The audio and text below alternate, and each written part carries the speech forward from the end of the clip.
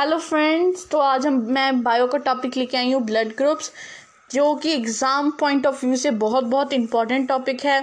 ये ISC, ICSC, CBSE, NEET सब में आता है, सबको कवर अप करता है ये टॉपिक। ठीक है, ये हर एक में आता है, ये बहुत इंपॉर्टेंट टॉपिक है, ध्यान से सुनना।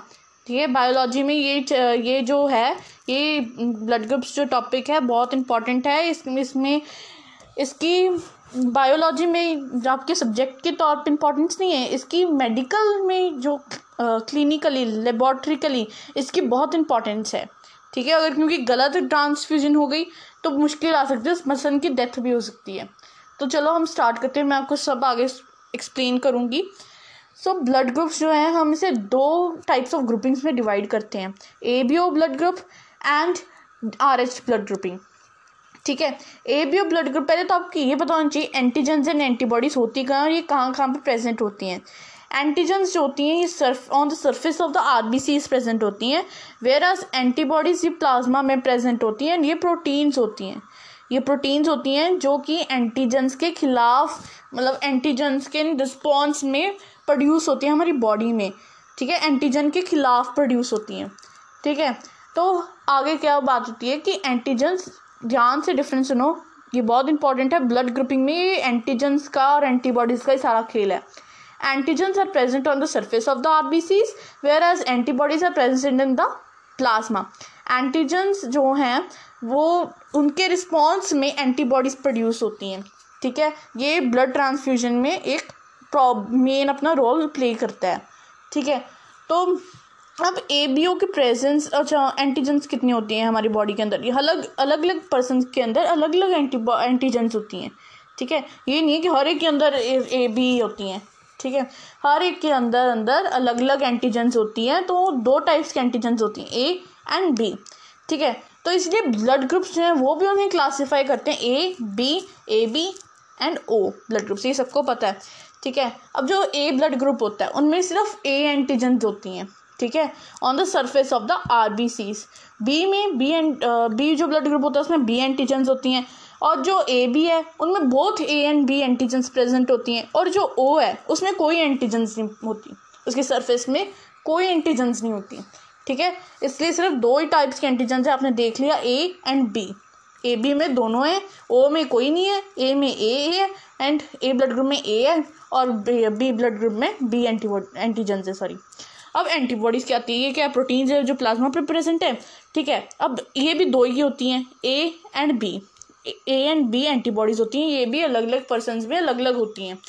तो A जो ब्लड ग्रुप है, A लोगों में जिनका A ब्लड ग्रुप है उनमें B एंटीजेंस होती हैं, B की एंटीजेंस होती हैं। क्यों? क्योंकि इन रिस्पॉन्स होती हैं, मतलब अगर कोई B वाला आपको ब्लड देगा, मान लो आप A ब्लड ग्रुप के हो और B वाला आपको ब्लड ग्रुप देता है, मतलब अपना डोनेट करता है आपके ब्लड, तो क्या होगा, ये एंटीबॉडीज़ जो हैं, जो एंटी B है आप में एंटीबॉडीज़ प्रोड्यूस कर देगा, जिसमें क्लपिंग हो जाएगी ब्लड की, जिससे आप कोमा में जा सकते हो, कुछ भी हो सकता है। ठीक है, ये डेथ को भी लीड कर सकता है। ठीक है, तो अब जो B एंटीबॉडीज़ हैं वो किस में प्रेजेंट होती हैं, A में। अब जो A एंटीबॉडीज़ हैं वो किस में प्रेजेंट होती हैं, B में। ठीक है, और AB में कोई एंटीबॉडीज़ नहीं होती प्लाज्मा में। And O blood group have both A and B antibodies. इसका मतलब समझते हो कि जो A ब्लड ग्रुप वाला है वो B को ब्लड नहीं दे सकता, और जो B ब्लड ग्रुप वाला है वो A से ब्लड नहीं ले सकता। ठीक है, एंटीबॉडीज़ मतलब उसके खिलाफ पैदा होती हैं, वो एक दूसरे को ब्लड नहीं दे सकते, A और B एक दूसरे को ब्लड नहीं दे सकते। AB जो है उसमें कौन कौन सी एंटीजेंस है, उसमें A एंटीजन है, उसमें B एंटीजन है,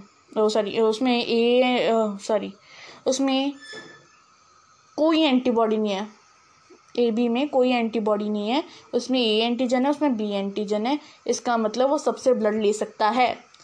ठीक है, और O ब्लड ग्रुप में दोनों A एंटीबॉडी हैं और B एंटीबॉडी हैं। ठीक है, तो वो मतलब किसी से भी ब्लड नहीं ले सकता, क्योंकि उसके खिलाफ एंटीबॉडीज, देखो A एंड B दोनों है, मतलब वो A एंड B से ब्लड ग्रुप नहीं ले सकता, मतलब ब्लड नहीं ले सकता, AB से भी नहीं ब्लड ले सकता। ठीक है, अब ब्लड ट्रांसफ्यूजन क्या होती है, हमें पता है डोनर कौन सा होता है, जो ब्लड देता है, रेसिपिएंट कौन सा होता है? जो ब्लड लेता है। और जो ट्रांसफ़र होती है इन दोनों में, transfer of blood from donor to recipient is known as blood transfusion.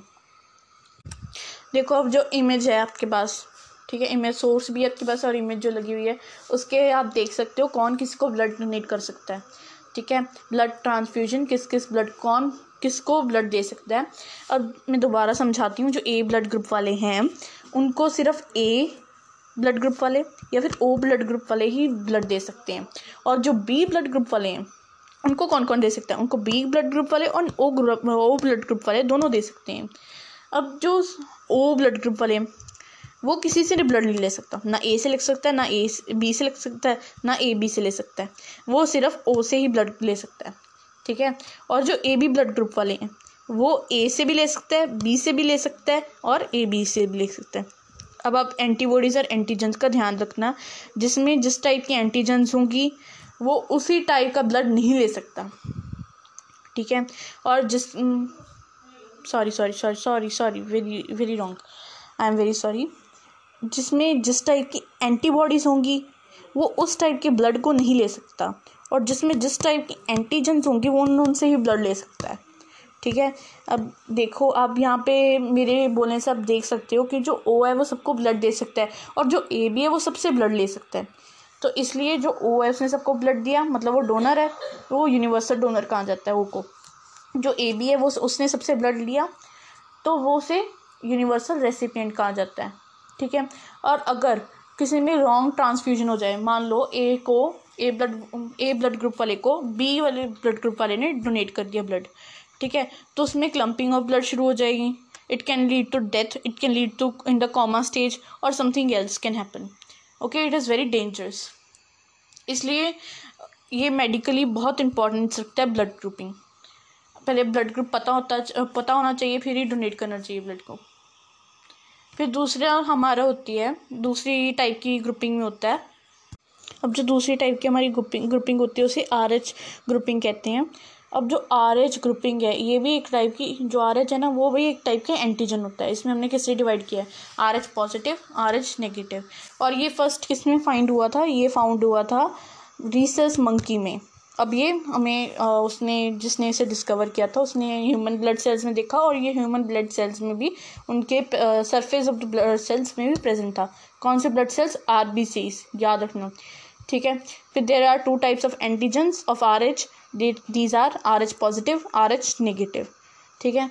इसलिए जब आपने ब्लड ग्रुप चेक करवाया होगा, जब फिर आपका ब्लड ग्रुप होगा तब आप O positive, AB negative, A negative ऐसा ब्लड ग्रुप होगा, ठीक है। आपको अकेले ये नहीं बताते ओ आपका ग्रुप। अगर आपको इसमें भी अगर ट्रांसफ्यूजन होगी तो ये नेगेटिव और पॉजिटिव का दोनों ध्यान रखना पड़ता है, ठीक है। सिमिलरली अगर इसमें रॉन्ग ट्रांसफ्यूजन होगी इन प्लस, और अगर मान लो O पॉजिटिव को और नेगेटिव ने डोनेट कर दिया ब्लड, तो उसमें भी यही स्टार्ट हो जाएगा, उसको भी लीड कर सकता है ना डेथ तक। उसमें भी क्लम्पिंग ऑफ ब्लड शुरू हो जाएगी, कुछ भी हो सकता है, उसमें एंटीबॉडीज प्रोड्यूस हो जाएंगी उसके खिलाफ, ठीक है। तो अगर उसके अंदर उसकी एंटीबॉडीज़ प्रोड्यूस होगी तो ब्लड को या फिर किसी उसकी बॉडी पार्ट को या फिर उसकी बॉडी को बहुत हार्म पहुंचा सकती है, ठीक है।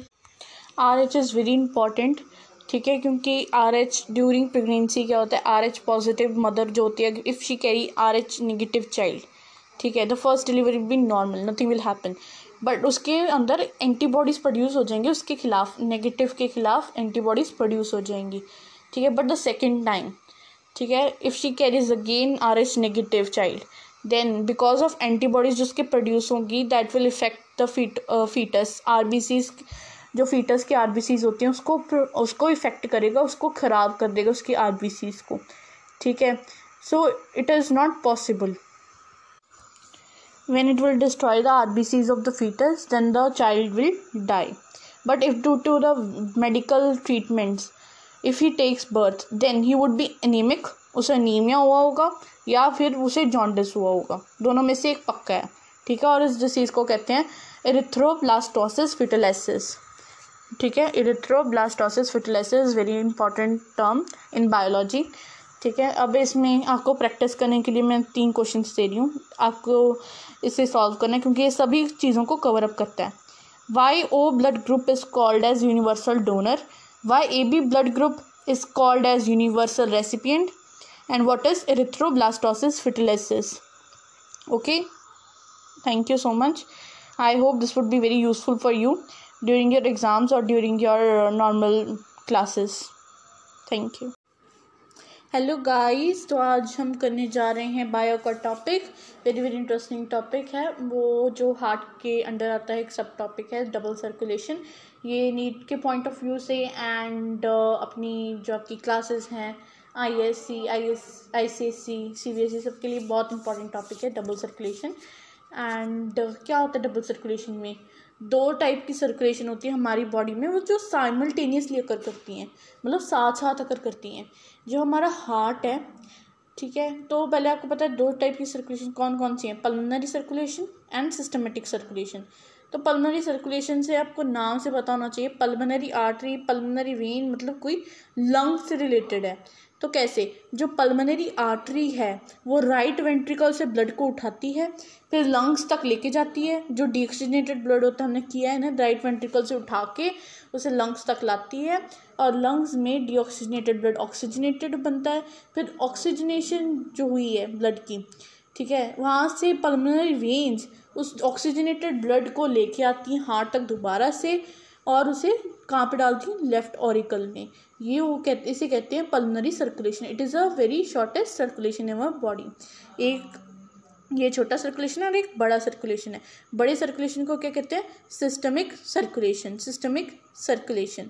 अब सिस्टमिक सर्कुलेशन में होता क्या है? सिस्टमिक सर्कुलेशन में जो हमारी, अगर हमने पूरा किया कि 4 चैम्बर्स में से होके जब वो आता है हमारे लेफ्ट वेंट्रिकल में, तब वहाँ से आयोटा उसे पूरी बॉडी पार्ट्स तक लेके जाता है, और फुल बॉडी पार्ट्स से वेन्स से कलेक्ट करती हैं डीऑक्सीजनेटेड. पहले वो जो ऑक्सीजनेटेड ब्लड है वो हमारी बॉडी तक पहुँचता है, आयोटा से लेके जाती है, फिर डिवाइड होती है आर्टरीज में, आर्टरियोल्स में, फिर कैपिलरीज टिश्यूज़ मतलब में जाता है ब्लड, उसे ऑक्सीजनेटेड ब्लड पहुंचाता है हर जगह हमारी बॉडी में. फिर कैपिलरीज से वेन्स में जाता है, डीऑक्सीजनेटेड ब्लड कलेक्ट करके देता है. And veins, venules, veins, and then vena cava से फिर से हमारे हार्ट में आ जाता है. ठीक है, वेना कावा से लेके लेफ्ट वेंट्रिकल से लेके वेना कावा तक एक सर्कुलेशन बनता है, इसे कहते हैं सिस्टमिक सर्कुलेशन. सिस्टमिक सर्कुलेशन, ठीक है. ये 2 टाइप की सर्कुलेशन है, ये दोनों इकट्ठे होते हैं, याद रखना. Thank you. I hope the topic was very very easy for you, and I have tried it to make it very easy. So if you like, please watch other subjects, other subtopics also, other subjects also, other topics also videos. Okay, thank you so much. Hello guys, तो आज मैं आपके लिए तो फिर से topic लेके आई हूँ हार्ट. उसके अंदर सब टॉपिक लेके आई हूँ मैं diseases of disorders of circulatory system. Very very important topic, and ये नीट पॉइंट ऑफ व्यू से भी और आपके एग्ज़ाम्स में पूछे जा सकते हैं, ठीक है, क्योंकि ये MCQs और सिंपल वर्डिंग 1 मार्क्स या फिर जितने मर्जी मार्क्स का आ सकता है. ठीक है, तो चलो स्टार्ट करते हैं. तो सबसे पहली हमारी हार्ट डिसीज़ है hypertension, which is also called as high BP. तो ये बहुत ही एक नॉर्मल सी डिसीज़ है, सब में मीन्स ओल्ड वुमेन्स या फिर ओल्ड एज मैन में ढूंढी जा सकती है. इसमें होता क्या है, इसमें जो हमारा ब्लड जो प्रेशर होता है, ब्लड प्रेशर, पल्स रेट हमारी इंक्रीज़ हो जाती है, ब्लड प्रेशर इंक्रीज़ हो जाता है. हमारा जो नॉर्मल ब्लड प्रेशर कितना होता है 120/80 mm of Hg, राइट. ठीक है, तो ये इंक्रीज़ होना शुरू हो जाता है. अगर 140/90 mm of Hg इंक्रीज़ हो जाए तो इसे, अगर रिपीटेडली ऐसा हो तो इसे हाइपरटेंशन डिसीज़ भी कहते हैं, मतलब हाई ब्लड प्रेशर भी कहते हैं. ठीक है, और अगर ये रहा फ्रिक्वेंटली रहता है बॉडी में, अगर ये कंट्रोल नहीं हुआ तो it can affect our eyes, it can affect our kidneys, it can affect our heart. हमें इससे और भी डिसीज़ेस हो सकती हैं अगर इसे हमने रोका नहीं और इसे अगर हमने मेडिकल ट्रीटमेंट नहीं लिया. ठीक है, मोस्टली लोगों में हाइपरटेंशन ही होता है.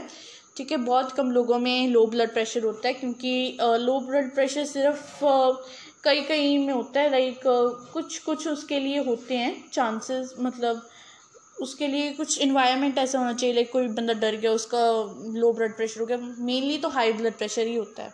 90% लोगों को हाई ब्लड प्रेशर की ही बीमारी होती है.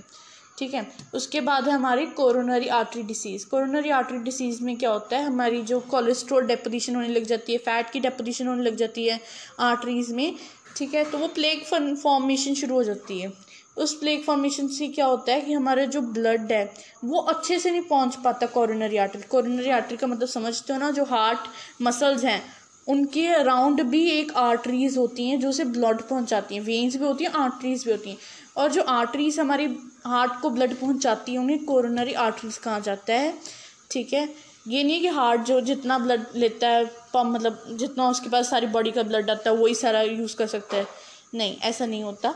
ब्लड की जो हार्ट है उसको भी स्पेसिफिक उतना ही ब्लड मिलता है अपने यूज़ के लिए, ठीक है। तो अगर ये डेपोजिशन शुरू हो गई या फिर डेपोजिशन हो गई, अगर वो, इसका मतलब है कि जो हमारी आर्टरीज हैं वो नैरो होनी शुरू हो जाएंगी। नैरो होने से क्या हो जाएगा, ब्लड हमारे अंदर कम जाएगा, ठीक है। इससे मतलब ऑक्सीजन कम पहुंचेगा हमारी हार्ट तक, ठीक है। तो इसे कोरोनरी आर्टरी डिसीज़ भी कहते हैं। अब जब ईसीजी होता है तब क्या होता है, जो हमारी टी वेव होती है अगर वो फ्लैट हो जाए तब भी मतलब आप समझ सकते हो कोरोनरी आर्टरी डिसीज़ उस बंदे को हो सकती है, ठीक है। और हमारी नेक्स्ट डिसीज़ है एंजीना पेक्टोरिस। एंजीना पेक्टोरिस उसको मेनली हम अपने कॉमनली वर्ड्स में हार्ट अटैक भी कहते हैं। तो एंजीना पेक्टोरिस होता क्या है, एंजीना पेक्टोरिस में हमारी हार्ट मसल्स को ऑक्सीजन नहीं पहुंच पाता, अच्छे से ऑक्सीजन नहीं पहुंच पाता हमारी हार्ट मसल्स को, ठीक है। ये में भी डेपोजिशन ऑफ कोलेस्ट्रॉल की वजह से भी हो सकता है या फिर कोई और प्रॉब्लम की वजह से भी हमारी जो हार्ट है उसको ऑक्सीजन अच्छे से नहीं पहुंचता, इसकी वजह से लोगों को हार्ट अटैक हो जाता है। तो हाँ, एंजीना पेक्टोरिस हो जाता है। लेकिन ये मेनली होता है मिडिल एज पर्सनस में, वुमेन्स और किसी को भी हो सकता है वैसे तो ये, लेकिन फ्रीक्वेंट जो हमने पाया है वो ज़्यादा मिडिल एज पर्सनस में पाया है, ठीक है। And it's very important disease in regarding your syllabus. Then is last disease which we are going to discuss is heart failure. Heart failure मैंने आपको रिटर्न में भी बताया है कि हार्ट फेलियर जो है वो cardiac arrest and heart attack से टोटली डिफरेंट है। क्योंकि हार्ट फेलियर में होता क्या है, हमारा जो हार्ट है वो पंप तो करता है ब्लड को, लेकिन सफिशिएंट ब्लड नहीं पंप करता, हमारी बॉडी को सफिशिएंट ब्लड पंप हो ही नहीं पाता, ठीक है। इसे हम हार्ट फेलियर कहते हैं। Cardiac arrest is mainly when our heart stops beating, मतलब हमारा हार्ट जो है बिल्कुल भी पंप नहीं करता ब्लड को, ठीक है। And heart attack when oxygen is not reaching to our blood heart muscles, okay. But heart failure में क्या होता है, हमारी बॉडी जो है हार्ट जो है वो पंप नहीं करता ब्लड को अच्छे से, ताकि वो इसलिए हमारी बॉडी में पहुंच नहीं पाता, ठीक है। तो ये जो डिसीज़ है इसे हम कंजस्टिव डिसीज़ भी कहते हैं। क्यों कहते हैं हम कंजस्टिव हार्ट फेलियर, क्योंकि अगर ये मेनली तब होता है जब हमारी जो लंग्स है वो कंजस्टिव हो जाएं, जो कंजस्टिव हो जाएं, ठीक है, जिनमें कंजेशंस हो जाए लंग्स में, उन्हें हम कहते हैं कि उन्हें ये डिसीज़ हो सकती है, ठीक है। कौन सी डिसीज़ है, heart failure. It is totally different from cardiac arrest as well as from cardiac attack. Thank you very much. If you are able to understand, if I have made very easier for you to learn, please watch other subtopics also. I hope you will get required help from me. Okay, thank you very much.